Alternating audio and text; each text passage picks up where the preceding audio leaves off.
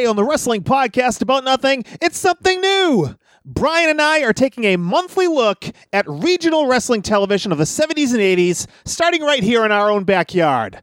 Buckle up for our review of WWWF TV from May of 1977 as we go trucking through the territories. And when we hit 88 miles an hour, you're going to see some serious shit, Mike. You sure are. Plus, a little bit later, your promo about nothing and so much more. But first, tell him, George. I think I can sum up the show for you with one word. Nothing.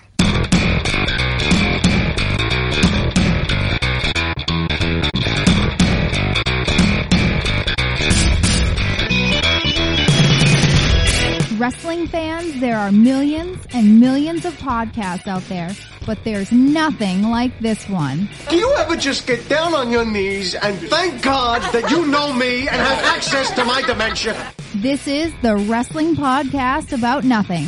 Nothing? Nothing. Welcome to the Wrestling Podcast About Nothing, episode 142, a production of Crackpot Podcasts. My name is Mike Crockett. I'm a longtime independent wrestling referee in the Northeast, currently on an extended hiatus from the ring. And joining me, as always, is a veteran of the New England Independent Mat Wars. Now, he is a Ring of Honor wrestler. He is Mr. Inside Edition. He is the brand new Ring and defending Chaotic Wrestling Heavyweight Champion, the Kingpin, Brian Malonis. Like I said right in my interview, it's not just about a championship belt. So, I mean, you know, it was about more than that. It was about beating respect into somebody, which may or may not have worked. I was in attendance on Friday in Woburn, Massachusetts. You were. And it's deja vu all over again, us recording here, because seems like we did this once before already. Yeah, I thought we did, but apparently not. Here you are, Sunday night. I can get texts from you being a wine ass later in the week because you had to stay up till 4 a.m. editing. We'll see how it goes. We'll see how it goes this week. I'm going to flub and flop and flip and flap all over the place on this episode, Mike. More than usual? You don't have to edit out that much. Well, all right. Well, Brian, Happy New Year, by the way. Yes, Happy New Year, Mike. Happy 2019. It didn't go swimmingly for you. You didn't win the championship last past Friday night. I did not, no. But there's plenty more big things to come. It's always big things to come for the Kingpin. We're going to talk about it more a little bit later on. But first, I want you guys out there to visit the WPAN.com. That is the WPAN.com. That is our website, our home base, our hub, the hub of the Wrestling Podcast About Nothing. There you can listen to the podcast episodes through the website. You can find all the ways to subscribe to the Wrestling Podcast About Nothing through all the different options. Now, Brian, iHeartRadio. We are on iHeartRadio. This is a 2-month odyssey that I went through to finally get the WPAN on iHeartRadio. It's a big deal. I didn't even know you were doing this. I know. I did it right behind your back. But we are on iHeartRadio as well as Spotify, so many other places. So you got money rolling in now? It's coming. It's coming. Any day now. Big things are coming? Any day now. Keep an eye on your mailbox, Brian. Oh, okay, cool. Plus, find our social media links. We are basically at the WPAN, every single place you can find social media.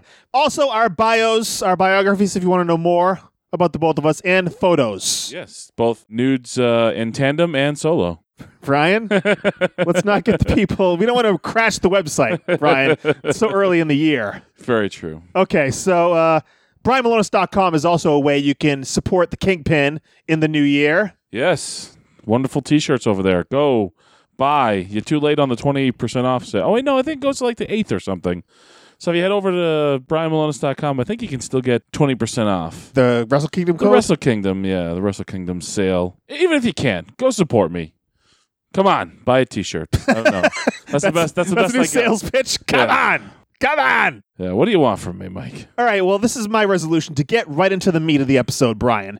We did the little plugs, and now we're going right to the meat because we had our WPAN powwow after we recorded the episode last week. Yes. We discussed many things about what's going to be happening with this podcast going forward into 2019, and we came up with a schedule. And we'll talk more about that in a little bit. Schedule. Yes, if you're British, it's a schedule.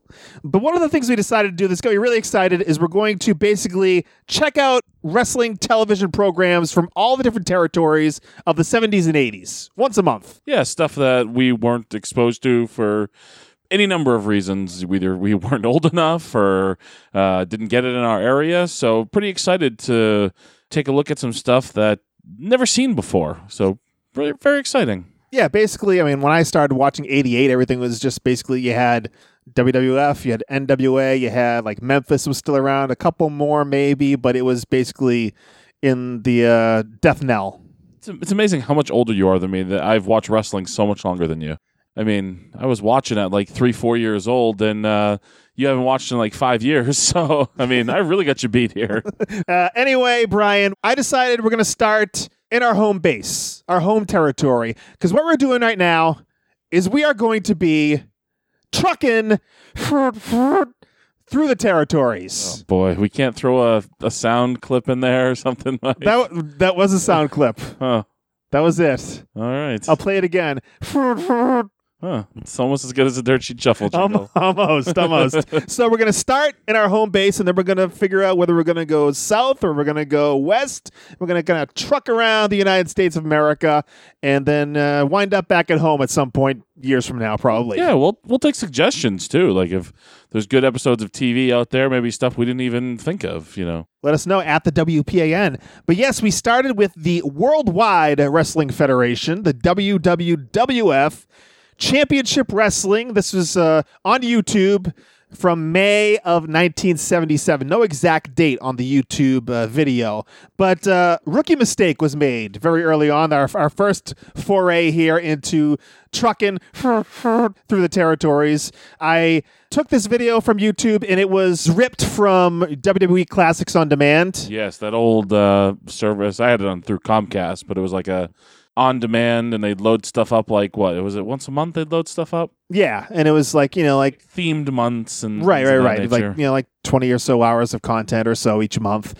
Yeah, the precursor basically to the network. But the fact that it was basically ripped from this Classics on Demand service means that there were no localized promos, no commercials. So it was basically just a bunch of really short squash matches. Yes, it was. A little disappointing that there's no real promos. You don't see the guys like, Lou Albano, Freddie Blassie, Superstar Graham is on the show, but no promo. But this episode of WWF Championship Wrestling from May of 1977 opened with Muhammad Ali.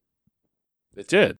Just in the open, the music. Oh, I was like, what? Did I sleep through something? The very first thing you see is Muhammad Ali as they have the very dated 1970s music bed for the opening little sequence. A little Vince McMahon spiel, like the following wrestling exhibition. Yes, that you hear on Greetings from Allentown every week. And by the way, speaking of Greetings from Allentown, I went like full Winston on this because I still don't have a laptop. I left my laptop charger at the New England Pro Wrestling Academy probably a month and a half ago now, 2 months ago. When did you go to Florida? A couple months ago now? Yeah, right before Thanksgiving. So I had to write on a legal pad here.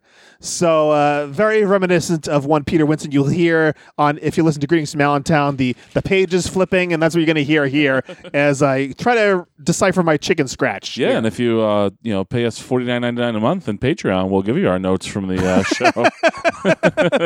It's very Pritchard of you. So yeah, it starts with Muhammad Ali, and then Gorilla Monsoon putting him in a airplane spin. You see Baron von Raschke. It's not Von Raschke, as we will come to know later in the episode. Andre the Giant, you see him, the famous thing where he's holding a bunch of people. Couple little people. Yes, on his shoulders. A couple more little things, but the music, of course, very 1970s. And we hear Vince McMahon's voiceover talking about what's coming up on the show. George Steele will be here.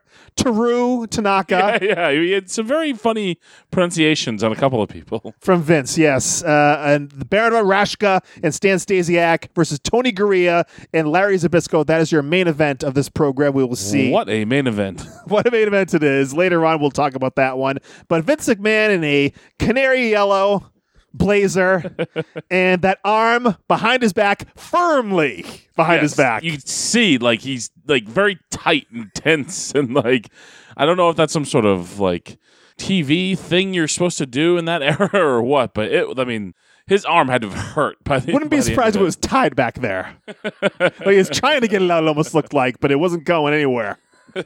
So Vince announces to us that superstar Billy Graham is the new WWF heavyweight champion of the world, defeating Bruno Sammartino in Baltimore on April the 30th of 1977. So we're going to go to some highlights of this match Yes. from Baltimore. Very exciting. So we see... I mean, as a fan back in that day, though, none of it was televised. Like, Billy Graham didn't win the title on pay-per-view, so if you're a fan, this could be the very first. Imagine that. It's the very first time you're hearing that Billy Graham is the champion, defeating Bruno Sammartino to be the champion for years. Like, that's kind of insane news. I can't imagine being a fan and being like I just picture like being a fan of that era and just like, what?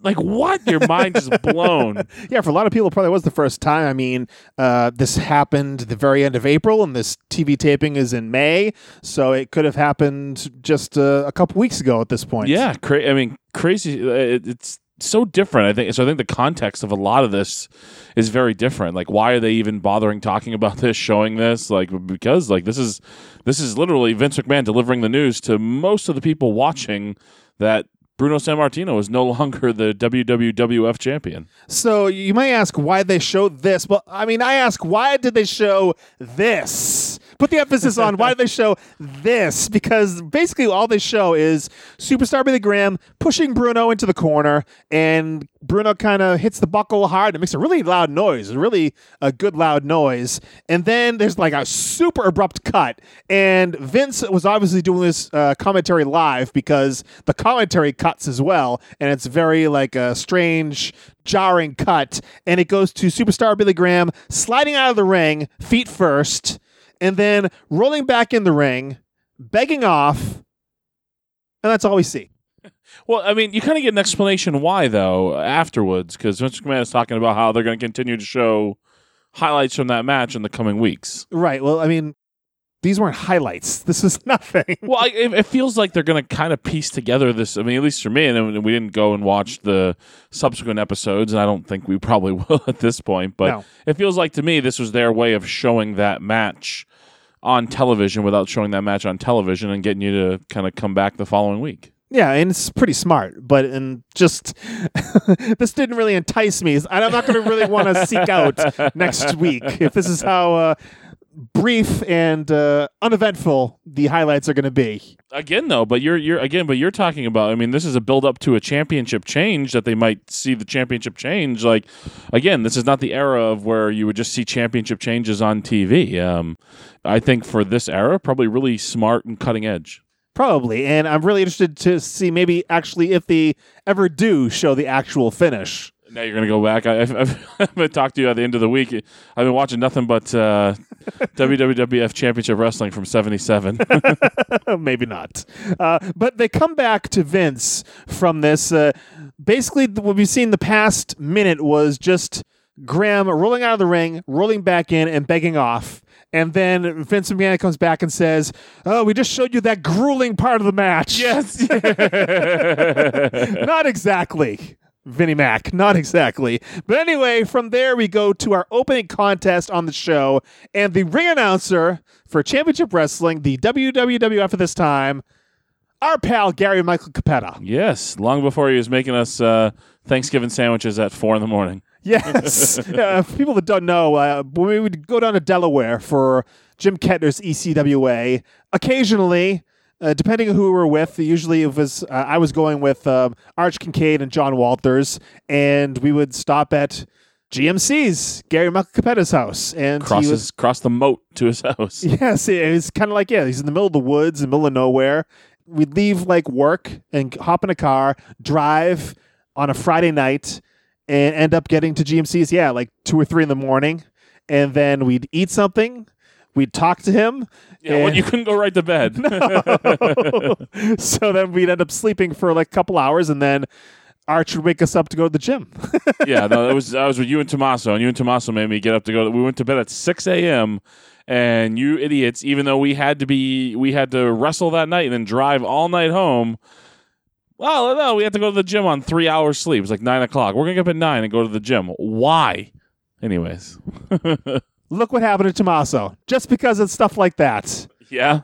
Is that what happened? Yes. That's it just took him right to the very top of NXT. Yeah, sure it did. I don't know what happened with you, but took you to the top of Ring of Honor. Maybe he'd be the Universal Champion, so the NXT Champion, if he had gotten that extra 3-4 hours of sleep. Right. Well, Gary Malcapetta, yes, you're a ring announcer, and he goes through all of the usual rules and regulations and announces of all the officials at ringside and all this stuff. And we go into our first match. You didn't even know the refs. I'm ashamed of you. Yeah, Didn't this know is your kinda referee history. Before my time, you got Dick Worley, you got the other Dick. What's the other Dick? I don't know.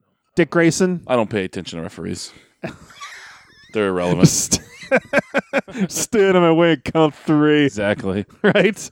So it was Jed Nelson, or was it Jan Nelson? Jan Nelson. But I believe GMC announced him as Jed. No, I'm pretty sure he said Jan, because I thought he said Jan too, and then you said Jed. I was like, I don't know. I think he said Jan. Whatever the fuck. Anyway, he was wrestling Bob Backlund. A very feathered-haired Bob Backlund. Yes, and there's a couple points in this match, and then immediately after match where you realize, like, wow, Bob Backlund was cooked back in 1977 as well. I thought maybe he just got crazy as he got older, but no, he was a crackpot in 1977, I'm pretty sure. But his hair's so feathered. It is. Very lovely. Nothing wrong with that. I'm very appreciative of his bathrobe that he stole from the Hilton that they were staying at down the road. It's very Aaron Stevens-like. Damian Sandow. Vern Gagne. So chain wrestling early on. Kingpin in this one. Lots of hammerlock reversals.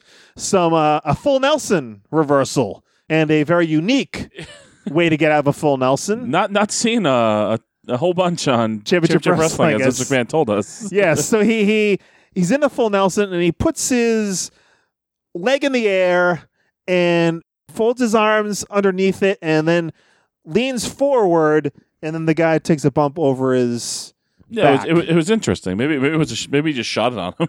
Possibly, because I don't think the guy really knew what he was supposed to do. I think he's supposed to kind of break the hold, but he really didn't. Because when you do that thing, usually it's to break the guy's hold, break the hands from the back of the neck, but it didn't quite happen that way. Jan But Nelson, very green. I looked up a couple facts on him. You're the fact finder of this episode. he was trained in 1976, same class as Ricky Steamboat by Vern Gagne and Billy Robinson. How about Really? that? So Richard Blood. he's only like a year in at this point. Jan Nelson. I see. Well, let me see here. Oh boy, flipping through your notepad. Oh my goodness. I can even read that. Pages are sticking together. So, It's not a Playboy, Mike. so a monkey flip from Mr. Bob Backlund, not Mr., but Bob Backlund, followed by a couple of arm drags, an arm wringer, back to the hammerlock again, and we hear from Vince McMahon that Bob Backlund's a fine young gentleman. If you have the opportunity to meet him, he highly suggests it. Oh, I have met him. There was actually more action in this match than I would have anticipated from a Bob Backlund match in 1977. I got to admit. Probably the most action that we saw all night long. I think by a mile. So back to an overhead hammerlock now by Bob Backlund. And then finally, Jan Nelson gets on top of him, forearms to the back, a backdrop on Bob Backlund. And Nelson whips him to the corner, but it gets reversed.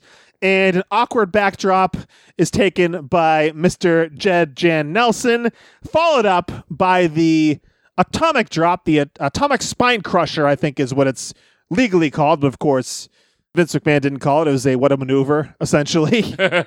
So the big atomic drop is the finish of this match. Finish in 1977, huh?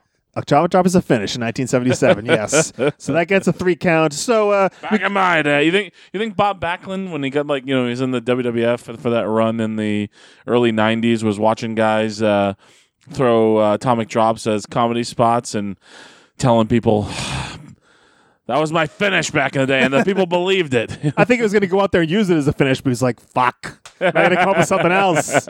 Holy shit. So they went to the replay of the full Nelson reversal. That got a replay, which was a little strange. And then they cut to the crowd. And then they go to the next replay, which is the monkey flip. Then they cut back to the crowd again. And then they go to the atomic drop finish. It seems like the replay machine takes a little while to kick in, so there's these awkward moments where they have to basically wait for the replay to come up before they go to it. We move on to the next... Hold on. We gotta... I did look up another fact about our friend Jan Nelson. Oh, excuse me. Curious what else he did in the business. Yes. He died a year later. Really? A year later? Apparently, according to Ricky Steamboat, he OD'd in the bathroom at a Rolling Stones concert in 1978. So I just thought it was an interesting fact. Interesting. This guy died like a year after this match. Interesting. Not uplifting, but interesting. No. So R.I.P. Jan Jad Nelson. Yeah, it's going to be tough to do the rest of this episode without that man. We'll see what we can do. We'll trudge through, Kingpin. All right. Johnny Rivera is up next, taking on Professor Toru Tanaka, as dubbed by Vince McMahon. Yes, with classy Freddie Blassie. In his corner, yes. The best Japanese wrestler in the world, according to Freddie Blassie, is Toru Tanaka. And why were all of the enhancement talent here from Puerto Rico? You know what I kind of figured? I guess it's a little different, but when you're promotion in New England or something, I remember, I'm sure you remember these days of like, oh, we think this guy's coming from New Jersey. Hey, how many guys can you bring with you? Can you get a car full? Basically. I feel like, maybe they got a deal on we buy 4 plane tickets. But hey, can you get 4 other guys? We get the hell of a deal if you get like 8 guys to come over all at once. Yeah, it was just like every guy they said was basically from Puerto Rico. And GMC, Gary Michael Capetta, if you don't know, his day job, I mean, he had a day job except when he was full-time in WCW. But a lot of the time, his full-time job was he was a Spanish teacher. So he really showed off his Spanish chops on this show. Johnny Rivera. So much pride. So much pride in his Spanish-speaking ability there. Much like you. Well, not so much pride in my lack of shame. Shame. A little bit. So Toru Tanaka, of course, most famously from Pee-wee's Big Adventure. I don't know if is that most famously where he's to me anyway. To me, he's the bodyguard of the Buxton family. Yes. Pee-wee comes to the door and says, "Where's Francis?" And he says, Toru Tanaka says, "He's taking his bath." And Pee-wee replies, "Oh, really? Where are they hosing him down?" So that's all right. This is really turning into a Greetings from Allentown episode right now. Thanks, PW, for the template. PW, there you go. PW, Pee Wee Herman. I would say most famously, Toru Tanaka is the partner of Mr. Fuji, but well, that's you. That's you anyway. Of course, Toru Tanaka. He's a man of Asian descent. He has ceremonial salt. He does have ceremonial salt, and it was very, there wasn't much of a ceremony, though. I mean, I think of, like, Yokozuna and the way he used to do it, and I don't know. It was just like he kind of had, like, a baggie and just was like, fuck it. He's like, I'm Japanese, so they make me do this fucking shit. So it's he's not even Japanese. He's from Hawaii, right? It's one of these fucking things where, just trying to get through it. He is built like a brick shithouse. His body kind of reminds me of, like, Jim the Anvil Neidhart's. Like, yes. Like, just big chest and shoulders and, like, the big beer belly. Like a Sherman tank, according to Vince McMahon on commentary. Not totally inaccurate. And, of course, he is a master of the martial arts because... From Japan. Yes, exactly. And the chops he threw sucked, too. They really did. It was just like, again, it was just like, he's completely disgusted with this gimmick. Just like, fuck. Yeah, basically. So a lot of chokes in this match, a lot of stuff that he's trying to hide from the referee. At one point, Freddie Blassie walks over to Vince McMahon on commentary and starts jibber-jabbering. You thought maybe that it was recorded some other time? Yeah, I guess when I think about it now, it must be just because Vince probably only had one microphone, so that's why he couldn't, like, banter really back and forth with him. Because I thought maybe it was a cut because it's just Blassie talking for, 30, 45 seconds, something like that. Something like that. And you don't hear Vince at all, and then Vince comes back in. So I was thinking, like, maybe they spliced that back in, but it's probably just because Vince was solo the whole time, and they only had one microphone. Right, that's probably right. So there's a nerve hold by... Of course, a nerve hold. by Toru Tanaka. And all your stereotypical Japanese wrestler spots featured heavily in this 1977 bout. A head vice as well. And then a Japanese sleeper hold, Brian. Yes, it was. Also known as the $1 Million Dream. And the Cobra Clutch. Yes. Yes. So it was a Japanese sleeper hold as called by Vince McMahon. And then he doesn't wait for the submission. He just basically takes him in, whips him down to the canvas really hard, which looks pretty good. Yeah. Good on Johnny Rivera there. That was the best thing in the whole match. And then a 3 count from there. So Toru Tanaka gets the Duke over Johnny Rivera. The Duke? The Duke, yeah. What the was win. that? You ever heard of gets the Duke? No. That's what you say when someone gets the win. They get the Duke. Where are you coming up with that? Not Duke of Dorchester. No, I know. It's just like, I don't know. You've never heard of getting the Duke? No. Help me out, people on Twitter and That's stuff stupid. like that. Why would you say that? Get the Duke. Oh, my God. Oh, what the fuck. Anyway, no replay after that, strangely. Or not so strangely, They couldn't because get really... it up fast enough. No, there's nothing really to show. Very true. Ceremonial assault, though. Sir, they could have showed that. If you slowed it down, maybe you could actually see it happening because it happened so quickly. Johnny Rivera, not the biggest superstar on earth either. Had a couple title runs in the junior heavyweight title, and then also the tag team championships with Invader 1 and WWC, the World Wrestling Council in Puerto Rico. Uh-huh. So nothing else really of note in the United States that I could find. All right, thank you, Mr. Fact Finder Kingpin. You are welcome. All right, we go on to Frank Monroe. This is special, Mike. This is very, very special. Because Frank Monroe, I found out, and it was the only thing I found out about him, Yes. was the original Moose Monroe. And I'm sitting next to another The Moose second Monroe. coming of Moose Monroe. Probably the third or fourth or fifth. Probably, but this is the guy that they named me after.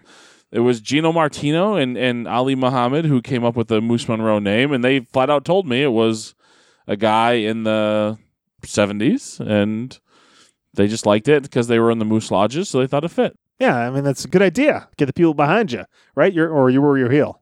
No, it's a babyface. I'd come out and yell, Moose! There you go. Nothing wrong with that. Stupid shit. So Frank Monroe was taking on the co-holder of the WWF Tag Team Championships. He is the Indian, Billy White Wolf. Watch your mouth. Oh, I'm just repeating what GMC said. Maybe you shouldn't. Maybe I shouldn't. So Billy White Wolf, also known later, and this is really a switch. First, he is a Native American, Billy White Wolf. He becomes an Iraqi. He doesn't become an Iraqi. He is Iraqi. Is it? He's the entire time. He's He's from Iraq. I read up a little fact on him. And so he's General Adnan, by the way. He's like Adnan al-KC. Yeah, Sheikh Adnan al-KC. Yes. But yeah, it's funny. Vince McMahon or whoever was, I don't know. Maybe he came up with it himself, but he goes from one racist stereotypical gimmick to another in his career. But apparently, Mike, here we go. Fun fact. Yes. He was high school friends with Saddam Hussein. You call that a fun fact? I don't know. It's a fun fact, I guess. It's pretty Okay. fun. He beat Andre the Giant in Iraq in 1971. Says who? This is Wikipedia. I didn't see that in the Aftermags. Don't call him the Aftermax. Excuse me. So, yes, Billy White Wolf versus Frank Monroe. And the referee, I think it's a dick. I don't think it's Worley. I don't know. I don't pay attention to referees. But the referee was wearing gray pants, which is always an issue with me. Oh boy, it's. I feel like in the 70s and like some of the even some of the 80s, like you'd have events where referees were in completely different outfits. Like sometimes some of them would be in like a bow tie, and some of them would be in like a referee's jersey, and then like I want to say there's been times where it's just like a purple shirt or something. Like it's all over the place. The referees. Yeah, it is. It is all over the place, and as evident by the gray pants on the referee here. So Moose Monroe, Frank Monroe, is a tall, long-haired, hairy fella. He's a big jobber. He is a good-sized fella. He kind of reminded me a little bit of Iron Mike Sharp, just in terms of his demeanor. I mean, Iron Mike Sharp, he's got a little gut on him and stuff like that. I mean, he almost had like a Bruiser Brody-ish type look and vibe to him, just out of shape. And Monroe was kind of all over Billy White Wolf for basically the majority of this match, just taking over and pounding Mr. White Wolf into the ground. So at one point... All 2 minutes and 38 seconds of it. Right. So Frank was on the outside at one point and ends up taking a hard way in from Billy White Wolf, and that basically starts up the comeback. So a lot of chop-based offense, as you would expect in 1977 from a Native American character. The finish... This is a highlight, I would say. This is something you could put on a highlight reel.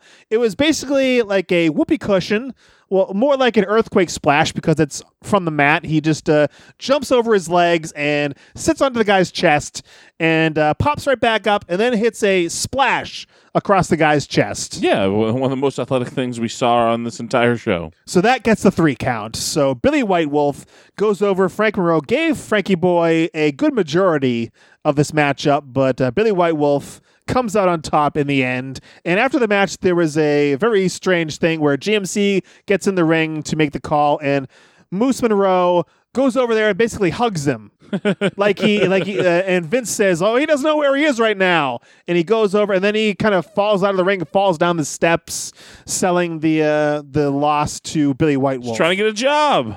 He's trying to, and it didn't quite work out for him. No, it didn't, and didn't work out for me as Moose Monroe either. So no, terrible name. It's cursed. So there was a replay of the earthquake splash into the splash from Billy White Wolf as we go into break. We come back to Mr. Don Serrano from Puerto Rico. Would you like a fun fact about Don Serrano? Please. All right. He had Hulk Hogan's first ever match in August of 77, with Hulk Hogan being the Super Destroyer. How about that? Wait, I thought it was the first ever WWF match. First ever match. And Hogan was under a hood. Yeah, just said he was the Super Destroyer. I'm assuming that means he was under a hood, but it didn't say. It was like a little blurb that he had in August of 77, wrestled Hulk Hogan in Hulk Hogan's first ever match. Now, that is a fun fact. That'll give you. That is fun. That is interesting. And Don Serrano, a footnote in history. Yeah, he did nothing else in his career. Well, he did wrestle George Steele here. Yes, he did. Which Gary Michael Capetta just calls him George Steele, no Animal. But of course, Vince McMahon is all over calling him Animal. And do you think it was kind of like, Psycho Sid or something? Don't call me Psycho. Yeah, don't call him the Animal to his face. Perhaps, because I know from Gary Michael Capetta's book that there was a relationship there with Gary Michael Capetta, and I just can't say Gary. I have to say the whole name. It's like one of those things you have to say the whole name. But him and George Steele, where George Steele would like chase him around the ring, and GMC always had a flower in his lapel, and Animal would go after that and try to like rip his clothes off. So maybe it's something where he's just not going to call him Animal to get him upset. That's probably something to that. But anyway, Vince McMahon is all over George Steele. It says, look at the Animal. Look at the ugly folds of skin. And he talks about, when he takes that shirt off, you're going to see that it looks more like fur than hair. There's so much of it. But Vince is just all over George Steele from the get-go here. As children of the 80s, as we are, or the era we grew up in, I don't know, George Steele was probably already gone by the time you started watching, but I have very vivid memories of George Steele and Captain Lou Albano as lovable baby faces on my television screen every week. So in the 80s, this vicious heel tandem kind of become caricatures of themselves and lovable goofball characters in the 80s. Yeah, I was on the very tail end. When he came back and he had Mine, the little stuffed thing that looked like him. Yeah, his action figure comes with that. My son has the George Steele action figure, and it comes with Mine. Yeah, that's what I caught when I was watching wrestling. I never saw him as a heel, but he was a heel right here. And of course, wearing the exact same gear he wore apparently throughout his entire career, because he's never bought any new stuff. Wearing it at the end. But the only difference here, George Steele, a little fitter, a little thinner. And I wouldn't say he was like muscular anyway, just leaner. Strong. Like he had like that, doesn't look like he goes to the gym, but it looks like he could rip a car door off sort of look to him. Yeah, exactly. So he attacks, George Steele attacks Mr. Serrano before the bell, and like a minute later, he's pounding on Don Serrano for like a minute, and then Vince says, "And we're set for action." It's like the bell rang like a minute ago. Wake up, Vince, for crying out loud. So George just working on that left arm the entire time to set up for his finish, which is the chicken wing submission where he elevates him in the air. And of course, Don Serrano submits at 2 minutes, 8 seconds into this matchup. George Steele. We failed to mention that Captain Lou Albano was at ringside, but he was basically a footnote because we never really heard from him. He's irrelevant. Barely saw him. Yes. Yeah. It's funny. Vince is so toned down in this. It's not, when you think of Vince McMahon commentary, this is not what I think of. I'm so used to the over the top. 1, 2, 3. No, he got him. No, he didn't. Like, just over the top.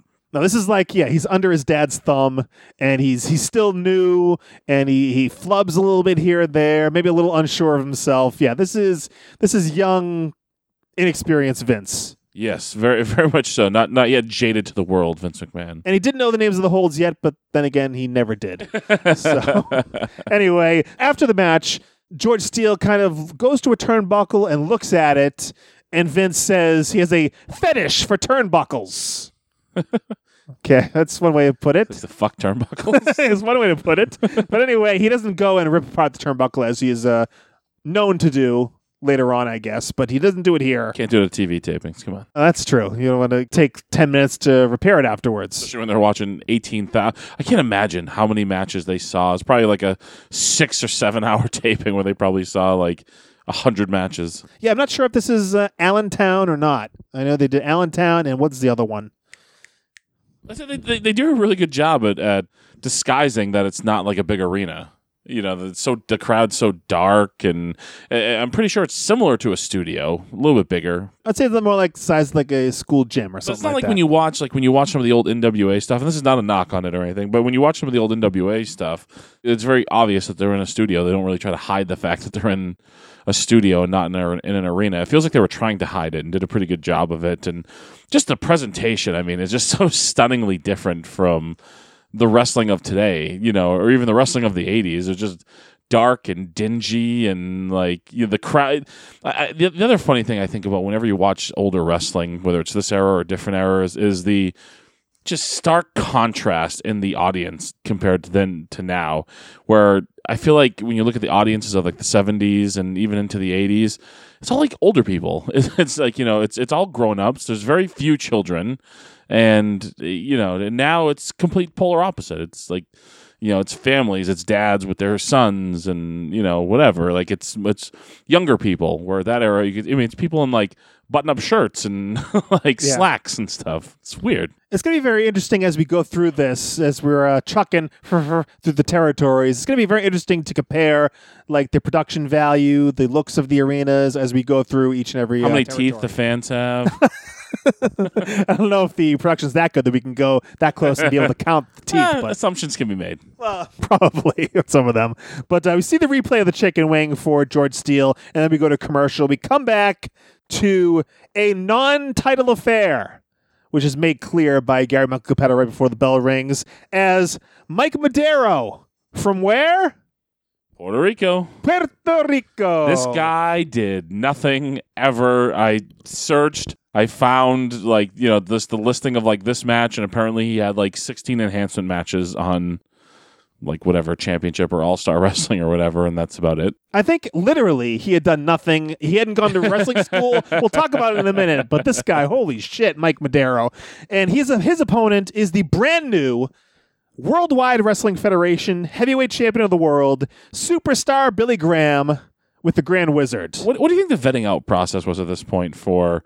Now, we've been to TV where they're looking for enhancement talent and guys to use.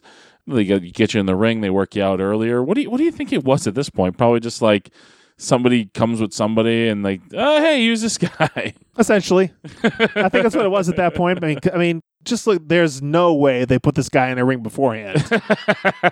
Mike Madero. What do you mean? Not a chance in hell, because this guy couldn't run the ropes. He didn't know how to post for a body slam. We'll get into it in a second here. What a fucking physical specimen superstar Billy Graham Watch is. your mouth, Brian Malonis. I'm sorry. You make fun of me all the time when I get super impressed with physiques, but especially in this era, like, oh my God, like Billy Graham just stands out so much from even like the other stars on the show, even from a guy like a Bob Backlund, who I believe that he ultimately loses the WWF Championship too, correct? Yeah. So just unbelievable. And just like how big he is, just not just muscular, but he's really tall. He just stands out in this era. Like I think, wasn't the name of his DVD like Ahead of His Time or something like that? I'm not sure that it was. I feel like it was something like that, but he was ahead of his time. Like this guy would be, well, maybe not in 2019, but like the Attitude Era, Billy Graham would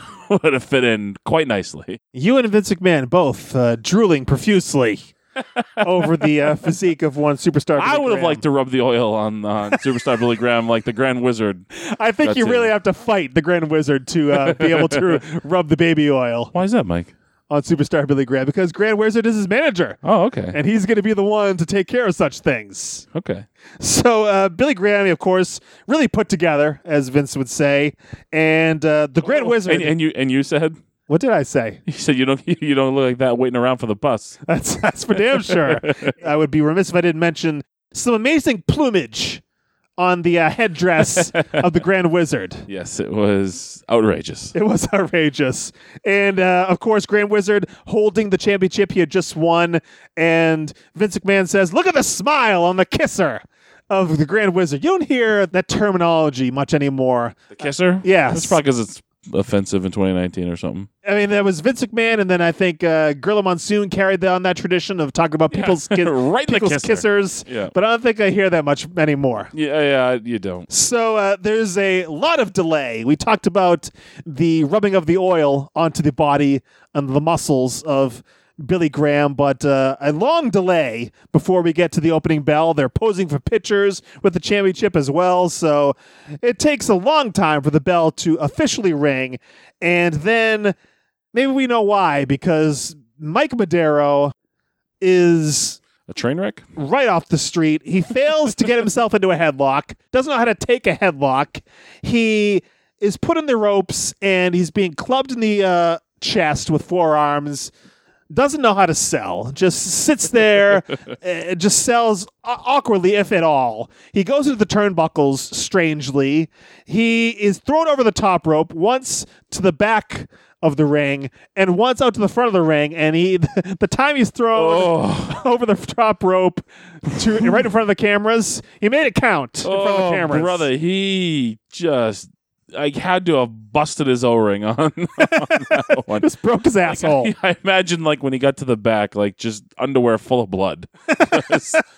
He landed right on his ass. Holy shit. And this guy, I mean, He took it when he brought him back in. He took a bump on his ass in the ring too. So it's just all right, this guy is a psychopath.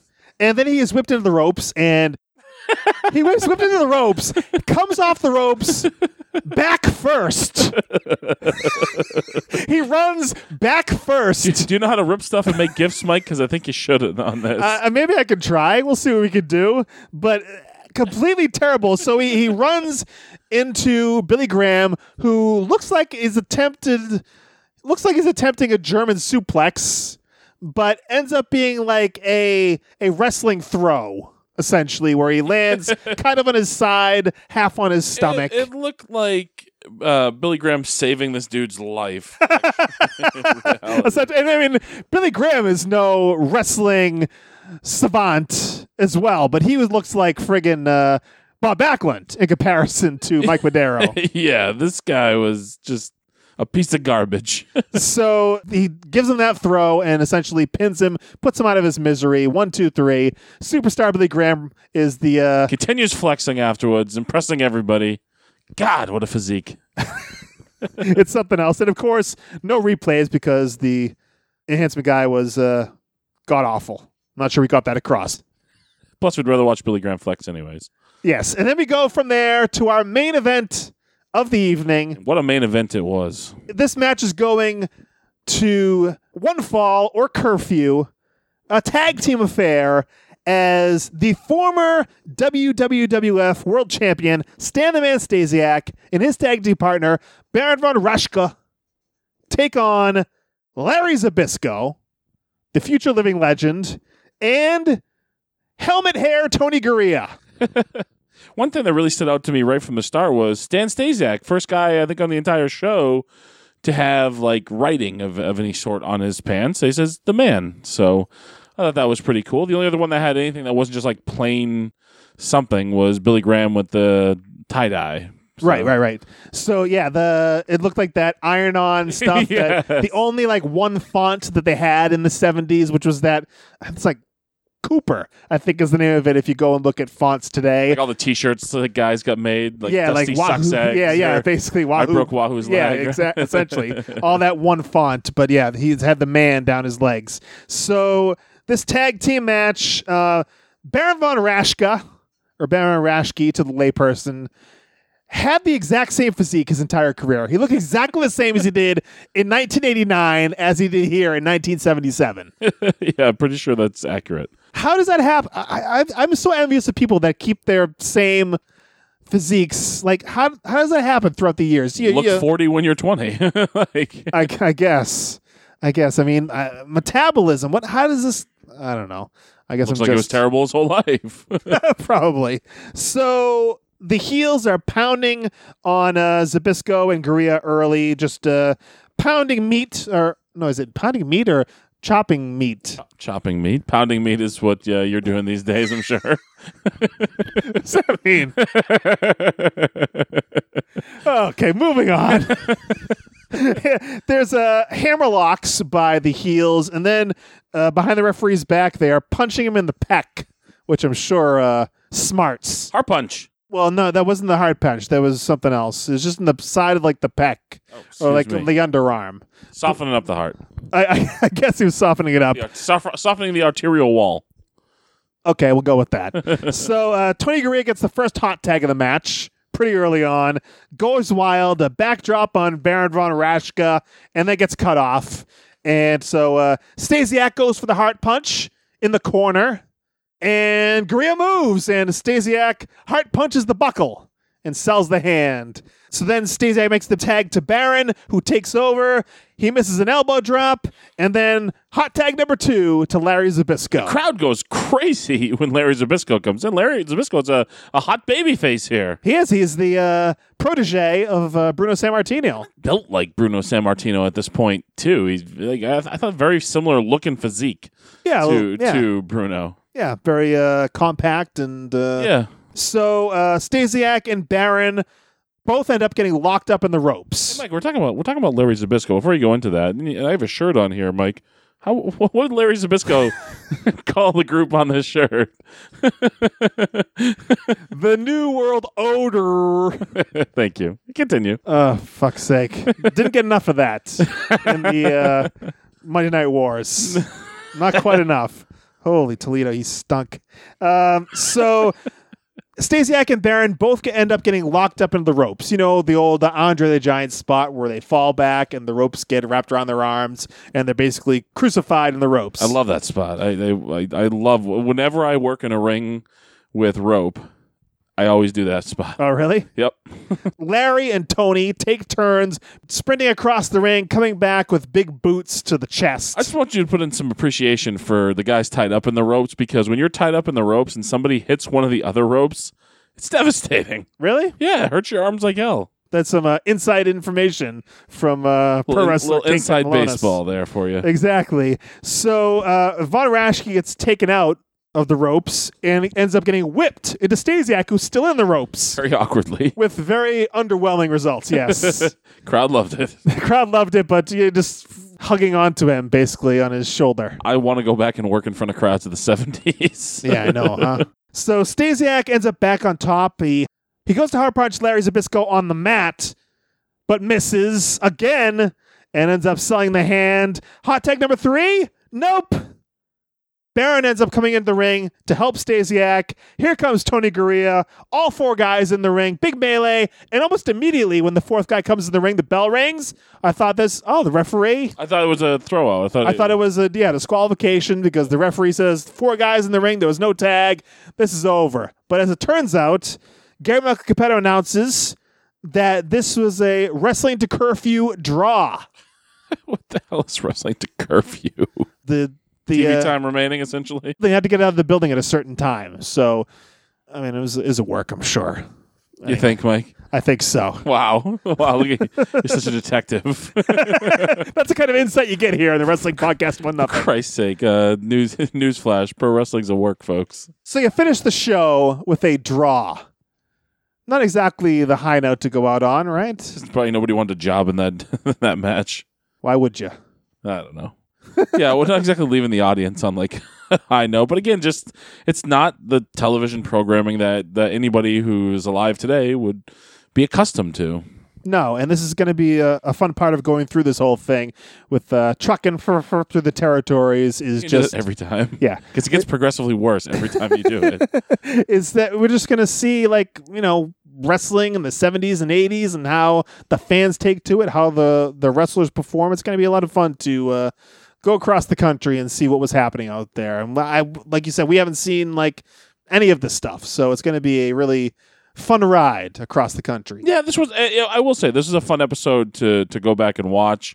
It wasn't nearly as bad as I thought it was going to be. I thought this was going to be pulling teeth and pretty dreadful, but I thought it was actually pretty fun, and it made me really look forward to some of the other stuff. I'm sure we're not going to be as fortunate all the time with some of the stuff we watch, but I thought it was fun. I thought it was much better, exceeded my expectations by quite a bit. Maybe because of the fellas who were on it. Yeah, this was all top level talent at this point. Yeah, we saw the brand new Worldwide Wrestling Federation champion there as well. Lots of good stuff on this show, and just a little sad that we didn't get to see any promo work, but we'll rectify that next month when we hit our next territory. So that's going to be coming up next month, the Wrestling Podcast About Nothing. But first, we want your feedback. Tweet us at the WPAN on Twitter with your take on this week's episode, your thoughts on our brand new segment, Truckin' Through the Territories, and use the hashtag WPAN. Plus, call the voicemail line. We want to hear from you in 2019. 401-584-9726. That's 401-584-WPAN. Let's get that thing hopping in the new year. We want to hear from you. We will play your voice on the Wrestling Podcast About Nothing. 401-584-9726. Brian, this past week on Twitter, you were very surprised that someone said they were going to the big show in Derry, New Hampshire. Yes. Astromania is coming March 30th, 2019, to the Pinkerton Academy in Derry, New Hampshire, and someone else is coming there as well. Oh, yeah. I was very shocked that you accepted my invitation to come to Astromania on Facebook only. But the question I have for you, Mike, are you buying a ticket or are you refereeing? What, I can't get a freebie? No, it's to raise money for the Pinkerton class of 2019. We're not giving away free tickets to this thing, Mike. If, it's either you got to work or you got to pay. I'm good for it. Are you? I've heard that one before.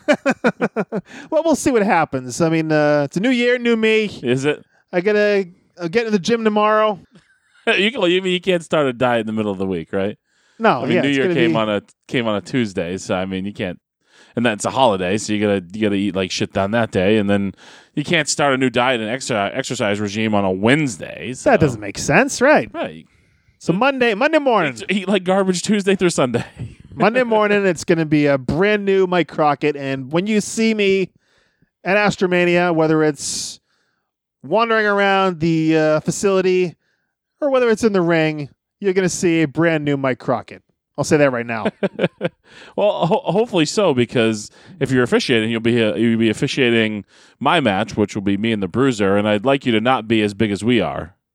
So that'll take away from the mystique, won't it? Yes. All right, so AstromaniaLSW.com for tickets, right? Yes, AstromaniaLSW.com.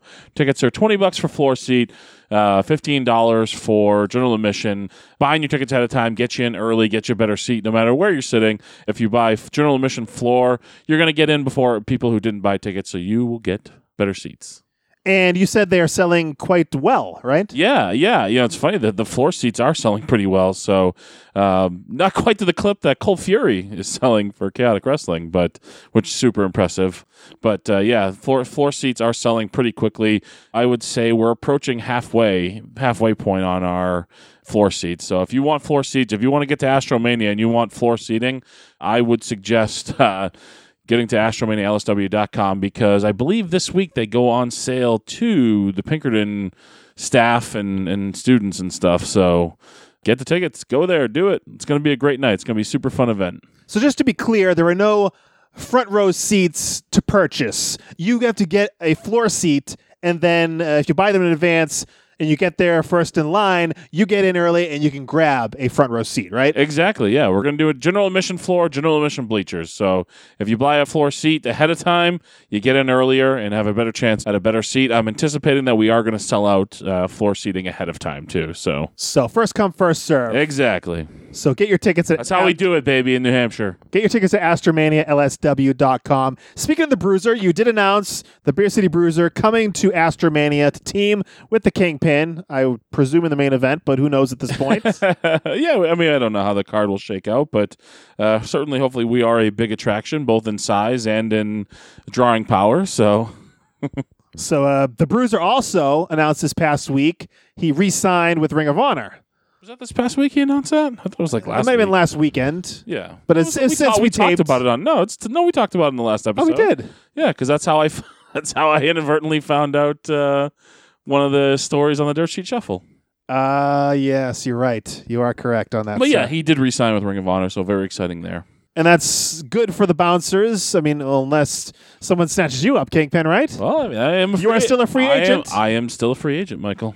People are a little confused by that online when you said it on Twitter. Yeah, I was really being a smartass. You know what I mean? Like, because like so many people were declaring free agency, and everybody, of course, knew like the Elite was free agents on January 1st. So I thought I'd put out a smartass tweet on of it's January 1st, and I'm a free agent. And I think it kind of said something along the lines of course, I've been a free agent for the last 17 years, but right. But who's really counting, or something like that? And yeah, I mean, I had people. I mean, I had people asking about if I was leaving Ring of Honor, or if I was no longer with them, or I was getting private messages with the same kind of questions. I am still with Ring of Honor in the same capacity as I have been for about 2 years now. Yeah, you've said this before. You're just on a per night basis. Yeah, exactly. I mean, that's not a bad thing. That's a great thing for them and for me. Plenty of freedom to do whatever you want. Yeah, I mean, having said that, I would love to sign a contract with Ring of Honor, and there's no place I'd rather be destroying any negotiating power I have right now. I know, but I'm very honest with him about it. There's no place I'd rather be. It's where I want to be. It's what where I want to be in 2019 and beyond, and really want to carve out a nice little legacy and some history for me and the Bruiser there in Ring of Honor. So I certainly don't anticipate going anywhere, and hopefully I'll be locked down into Ring of Honor under a deal at some point in the near future. That's my goal. That's one of my goals for 2019. So, and I just destroyed any leverage I have. Yeah, what the hell are you doing? I'm going to be paying them to work the shows. What the hell are you doing there, Kingpin? Speaking of Twitter, do we want to talk about the trolls? There's especially one troll this past weekend that was getting on you and the Bruiser about... last night about sit-ups or whatever. Yeah. There's two of them. I ended up blocking both of them. Nah, I'm going to pay them no mind. I was going to do it today. I was going to rip them apart and try to sick people on them online. But, yeah, it's not worth it. I actually kind of feel sorry for these guys, these two fellas. If you look at their Twitters, very pro-right-wing craziness, extreme right-wing sort of fellas. Yeah.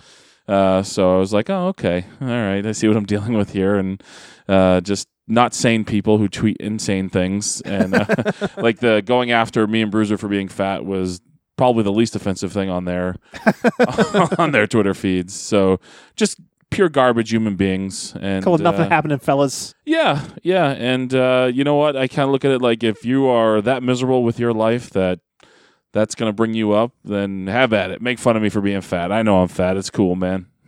Yeah, whatever makes you feel better. Yeah, I mean, I rip on you for being fat all the time. You son of a bitch. So let's talk a little bit about some in-house stuff of the podcast. Of course, we really want you to go back and listen to the past two episodes. You know, we had the holiday break. A lot of people kind of put the podcast aside for the break and maybe end up skipping those episodes, but we really think you should go back and listen to episode 140, where we talked to TK O'Ryan. You talked to, I should say, TK O'Ryan and Vinny Marcellia, 2/3 of the ROH 6-man because they wouldn't have you. Basically, essentially. 2/3 of the Ring of Honor World 6-man Tag Team Champions in the Kingdom with Matt Taven. You talked to them, quick 10 minutes with the Kingpin, and then we unearthed the lost footage, the lost audio. We dusted it off. Tommaso Ciampa, we talked to him in the early days of this podcast in 2016. We were never able to release it, but we have highlights in that episode 2 episodes ago with Tommaso Ciampa, the NXT champion, the current NXT champion. A lot of good stuff in there. Can we give him a teaser? Let's give him a teaser, Mike. But I don't want to tell you what's on. You have to go back and listen to that episode if you want. But let's just say Tommaso Ciampa isn't the only member of the Ciampa family that I have had physical encounters with. Ooh, you tangled with a couple of Ciampas.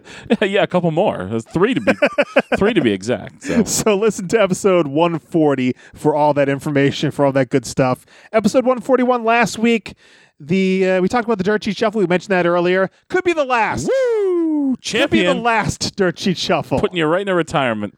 So you are 11-9 now on the Dirt Sheet Shuffle? I've won the majority of them. Okay, technically. No, it's not technically about it. I've won the majority of them. Okay, that is true. We'll say that, yeah, to the letter of the law, that is correct.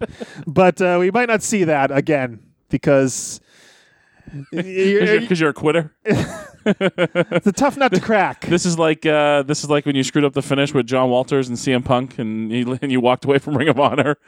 John Walters and CM Punk. Right? Was that the match? No. It was Matt Sydal and somebody. Oh, okay. So this is like that time in Ring of Honor where you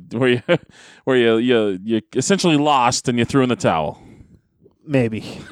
Just throwing ceremonial salt into your wound right now. So we also talked about the ones to watch in 2019 last week. Yes, and we forgot somebody who I did have on my list, but you wanted to take the low-hanging fruit, and just to kind of in that confusion and conversation, just forgot to mention Brad Hollister, who... Big Bacon. Yes, Big Bacon, who was on my list. I'll screenshot and show him my list if he doesn't believe me. He was on my list. He's the Northeast Wrestling Heavyweight Champion. He had a big 2018 with Northeast Wrestling. Had a dark match with Ring of Honor. Might have had a couple. I don't remember if he might have had 2 dark matches with Ring of Honor this year. I think he did. So big things coming for Big Bacon this year. He's another one who I think by the end of the year will be under contract somewhere. That's a really good bet. A really good bet to take. Brad Hollister, of course, we've had him on the podcast in the past. We had him with Justin Tunis, Hammer Tunis, of course, at the Fenway Park episode, where we talked to a number of people 2 summers ago. So go back and check out that episode. How was that 2 years ago? Way back in the archives. Take a look at that one. But Brad Hollister definitely one to watch in 2019. And as I mentioned, we had the powwow. We had the meeting after the episode was recorded last week. And we've come up with a schedule, which is very good for me because it seems like since the summer, since the baby came, we've kind of been flying by the seat of our pants when it comes to what we're doing week to week. A little bit. A little bit. I mean, we end up coming up with good ideas, but it's a little bit like, what are we going to do this week? What are we going to do this week? So we came up with a schedule. We won't get into it all right now, but let's just say every week, something different from the Wrestling Podcast About Nothing, and we'll get more into that as the weeks progress here. Yes, and you don't want to put that out there just in case we have to pivot. There might be a chance that happens. So stay tuned. Next week, we'll have more information on that. And if you want to check out something else here, how about Booking the Territory, the unprofessional wrestling podcast with Mike Mills, Harbuddy Harper, and Doc Turner. They do 2 episodes a week. Sundays, it's the Smoky Mountain Show. Thursdays, their flagship show where they're talking about Jim Crockett Promotions, the old Saturday Night 605 show, MikeMills.podbean.com. For Mike Mills is Booking the Territory, the unprofessional wrestling podcast. And another classic show that we're all about is Our Vantage Point, the retro wrestling podcast with Joe Murata and Michael Quinn. They do it every week, every Monday. So right after you listen to this episode of the Wrestling Podcast About Nothing, check out OVP. Just go to ovppodcast.com for all the latest and greatest from the retro wrestling podcast. Quality audio. Quality audio. Greetings from Allentown with PW, Peter Winson, and he's doing it every Thursday on his own feed and the Pro Wrestling Only feed on Place to Be Nation. So check out Greetings from Allentown. He takes a single episode of wrestling television, kind of like we did this week, but I don't think we're stepping on PW's toes here. Who gives a shit? Holy Toledo. Well, go check out Greetings from Allentown. He is one of the best at reviewing television wrestling. The best, Sherry.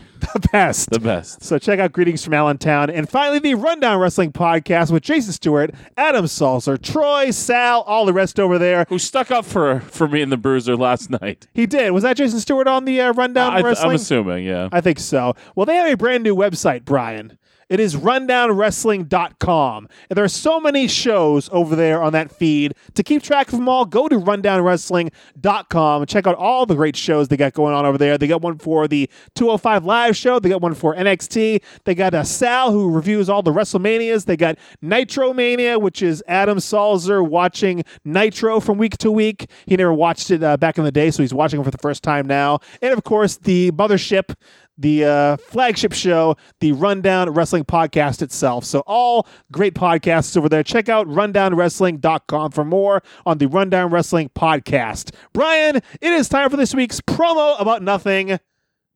But before we get to that, you are hitting the highways and byways, crisscrossing this great nation of ours, plying your trade as a professional wrestler. And you got those 2019 dates? I do, Mike. This Saturday night, excuse me, I almost said Friday night. This Saturday night, I'll be heading to Atlanta, Georgia, Bad Street, Atlanta, GA, Mike, for Ring of Honor's international TV taping. Me and the Bruiser will be doing something. I don't know what we'll be doing yet, but we'll be in the house. I'll be in Atlanta.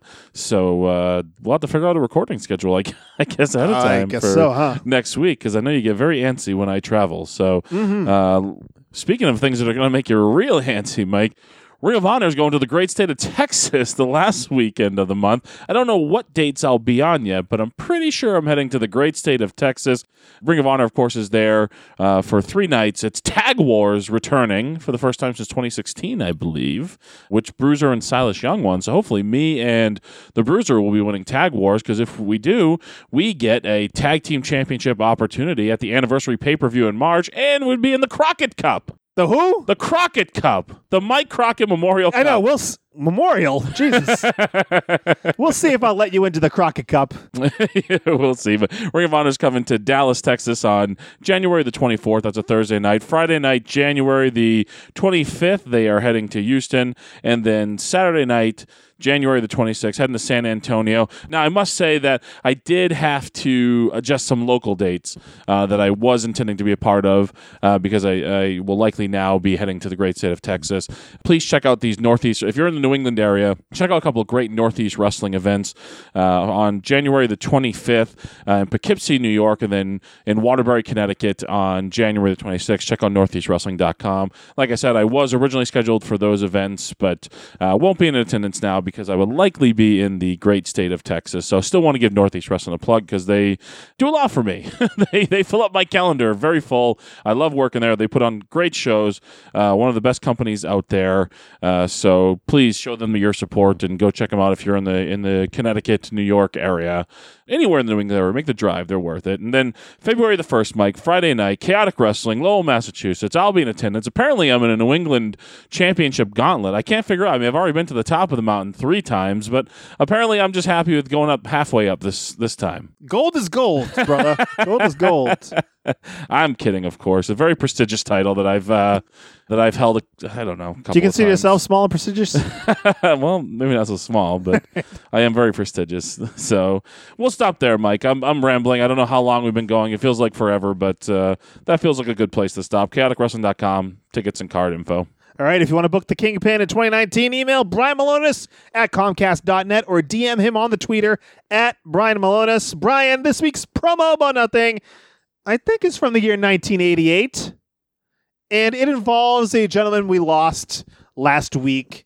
Of course, Mean Gene Okerlund, who is the very best at what he does. Just a guy who, I don't know, he was always on. He always had a quick line, a quick quip, if you will, to really feed off of the talent or to give the talent something to feed off of when he was interviewing backstage. And he just great at what he did. Yeah, I mean, we're talking obviously about Mean Gene Okerlund, and I think if words ever defined my childhood, it was the words of "Let me tell you something, Mean Gene," like probably defined my childhood. But his old LJN figure, I kind of feel like it's probably the figure I played with the most, just because I had to have interviews before every match, and who else is going to do the interviews besides Mean Gene? It's a little strange, though, because you got to kind of have him at arm's length because he's got that pose where his arms are like the huge wingspan. Why would they ever think that was like a good pose for that LJN? I don't know. I remember that the top of the microphone of mine broke off. So really? Yeah, it didn't have a lot of wear and tear. Yes, didn't have the top of the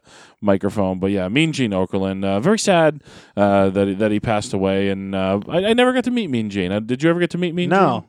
So, a little bummed out. There's those guys that, that you run into, that they're booked for indie shows, but never got to run into Mean Gene. I was supposed to be on a show with him, and he didn't make it to the show. I don't know if he was under the weather or something. Or no show, no call? He had to cancel for some reason. I believe he was sick or something. But yeah, Mean Gene Okerlund, kind of the voice, the soundtrack of our youth. Yeah, and he was supposed to be actually in New England for the New England Pro Wrestling Hall of Fame, I think, this June. I did see Rich Palladino talking about that on his Facebook. Yeah, and he had been there a couple of times in the past, but too bad.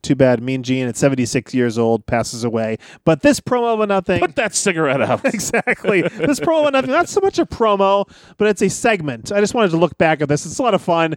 Mean Gene Okerlund with Lord Alfred Hayes, who is also no longer with us. And this is a segment from All American Wrestling. Actually, it is kind of a blooper almost from All American Wrestling. I believe it's 1988. But let's take a listen to this week's promo about nothing. He is a classic. I think that's what you'd call Brutus Beefcake. Right, Lord Alfred Hayes? If you say so, Gene. Sterling Certainly. performance. Absolutely. Stiff upper lip. Yes. What do you have there in your hand? This is a cricket bat, Gene. I'm forming a cricket team. I've already asked Vince McMahon. He'll play. Yes, maybe we can get Vinny and maybe some of the other boys. Come on, soon. I like to bring in a ringer from maybe Brazil or Portugal or someplace like that. Just exactly. Now you use a ball to play cricket. Is that correct? That is correct. Yes.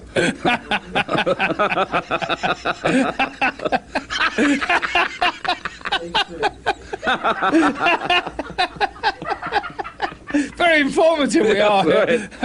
Let's bring you up to date on the travels of the World Wrestling Federation as we tour the country. All right, a sterling performance, I'd have to say, on the part of Brutus the Barber Beefcake. Lord Alfred Hayes, my very dear, close, personal, longtime friend, part of our broadcast team here on the World Wrestling. What is that you have in your hand? It's a cricket bat. A cricket bat. You play a lot of cricket? No, I'm trying to get a team together. What is that you have in your hand? Well, you and I obviously have different ideas on the definition of a good time. You know what I mean? I can see that. Hey, control yourself, sorry. man. I'm awfully sorry. Please, this is no place You to play break your up. game with the ball? Well, there's a ball in the back of the tank there, in a tank. That's kind of a ball. So you don't actually sort of... You see? Watch the backswing.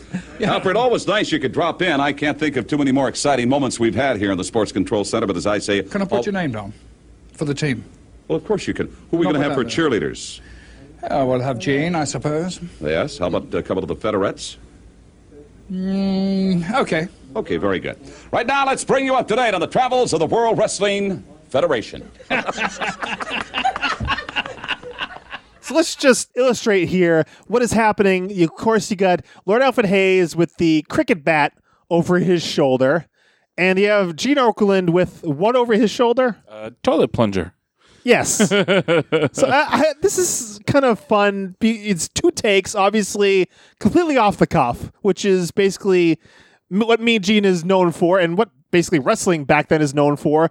All American Wrestling, Gene Okerlund would fill, when there's not matches going on, probably half the show, right? 20, 30 minutes of time with just off-the-cuff shit. He'd say, they probably tell him, hey, you're coming out of a, Brutus Beefcake match, go. Yeah, it was usually All American Wrestling, which was like his show. His baby, yeah. The Sunday show, which I would watch every Sunday. But I don't know what... the comment, you play cricket with a ball, and they lose their minds, and I can't figure out why it's so funny. Like, you play cricket with a ball. And then Gene, I think, just started going with it and just laughing uproariously. I don't think he was really that broken up about it. Lord Alfred was. He certainly was. And the whole, there's a ball in the back of the tank, obviously referencing the toilet. Yes, yeah. But, or your idea of a good time, or our ideas of a good time are very different. There's a plunger involved somehow. I don't want to really think too much. I can probably see that, Mean Gene. I mean, I watched Legends House. Holy balls. But anyway, I just thought that was fun. It's kind of a little off the beaten path in terms of the promo about nothing. Not essentially a promo, but a good time. Yeah, I think one of the things I love the most about Mean Gene as we kind of wrap up here is he would actually challenge like the wrestlers. Like he wouldn't just accept whatever they're saying, or like if wrestlers would try to intimidate him, he wouldn't like cower, or he wouldn't like go for it. Like he was like a hard-nosed like journalist type. Like I remember him even when like the NWO turned and Hogan turned, like he's like lecturing Hogan. So I one of the most memorable things about him, I think, was just he wasn't like just like a pushover. Just the opposite of what happens today. Yeah, they're just a faceless, nameless person with a microphone in their hand who stares off into the distance at the end of every promo. And it's kind of funny because tonight on Monday Night Raw, they're going to have a tribute to Mean Gene Okerlund. Hulk Hogan's coming back, Ric Flair, a few others, I think. And it's kind of funny, like, they're celebrating this guy who they've essentially eliminated his position. They eliminated anyone with any charisma who is a part of the broadcast team. Yeah. I don't understand it, but maybe they'll do the tribute, see the videotapes, be like, oh yeah, that was really awesome. Maybe we should do that again. Maybe this show should be awesome again. I mean, Renee Young has something to her. Well, she's on the commentary desk now, though. But like all the backstage promos are just like, to me, the person is supposed to be completely anonymous, and they ask like, questions are complete pushovers if they get intimidated, and then they that awkward like stare off and like, oh, okay, like pondering very hard what was said. It's so stupid. There'd be no difference if they weren't standing there. Yeah, exactly. There's not a leading question. It's basically, what do you think? And then the guy just goes. Yeah, Gene felt like he was like an actual like journalist. There's a back and forth. Yeah, and he felt like he was a journalist, and that was his job to get the scoops and things like that. And later on, even when he was pushing the 900 number in WCW, like it felt like Mean Gene Okerlund was there as a reporter to get the scoops and interview these guys and ask them hard questions. But it doesn't happen today. Too bad. R.I.P. Mean Gene. And you've heard this promo about nothing. If you want the full picture, find the link to the video in the description of this episode or at thewpan.com. All right, we'll be back here next Monday for episode 143 of the Wrestling Podcast About Nothing. Till then, he is the Kingpin Brian Malonis. I'm Mike Crockett. Big ups to Mucko, and thanks for nothing.